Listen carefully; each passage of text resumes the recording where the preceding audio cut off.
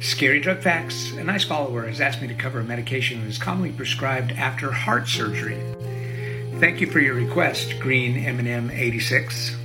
This medication is prescribed to help prevent heart arrhythmia disorders.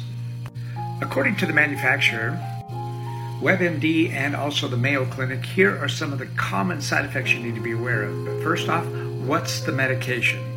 Amiodarone.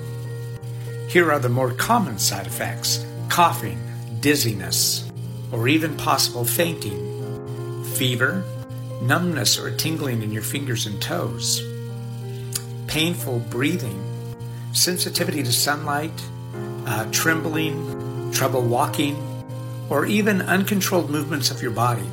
So please be aware of this if you have been prescribed this medication. Make sure that you have guide rails or someone to help you. Shortcast Club.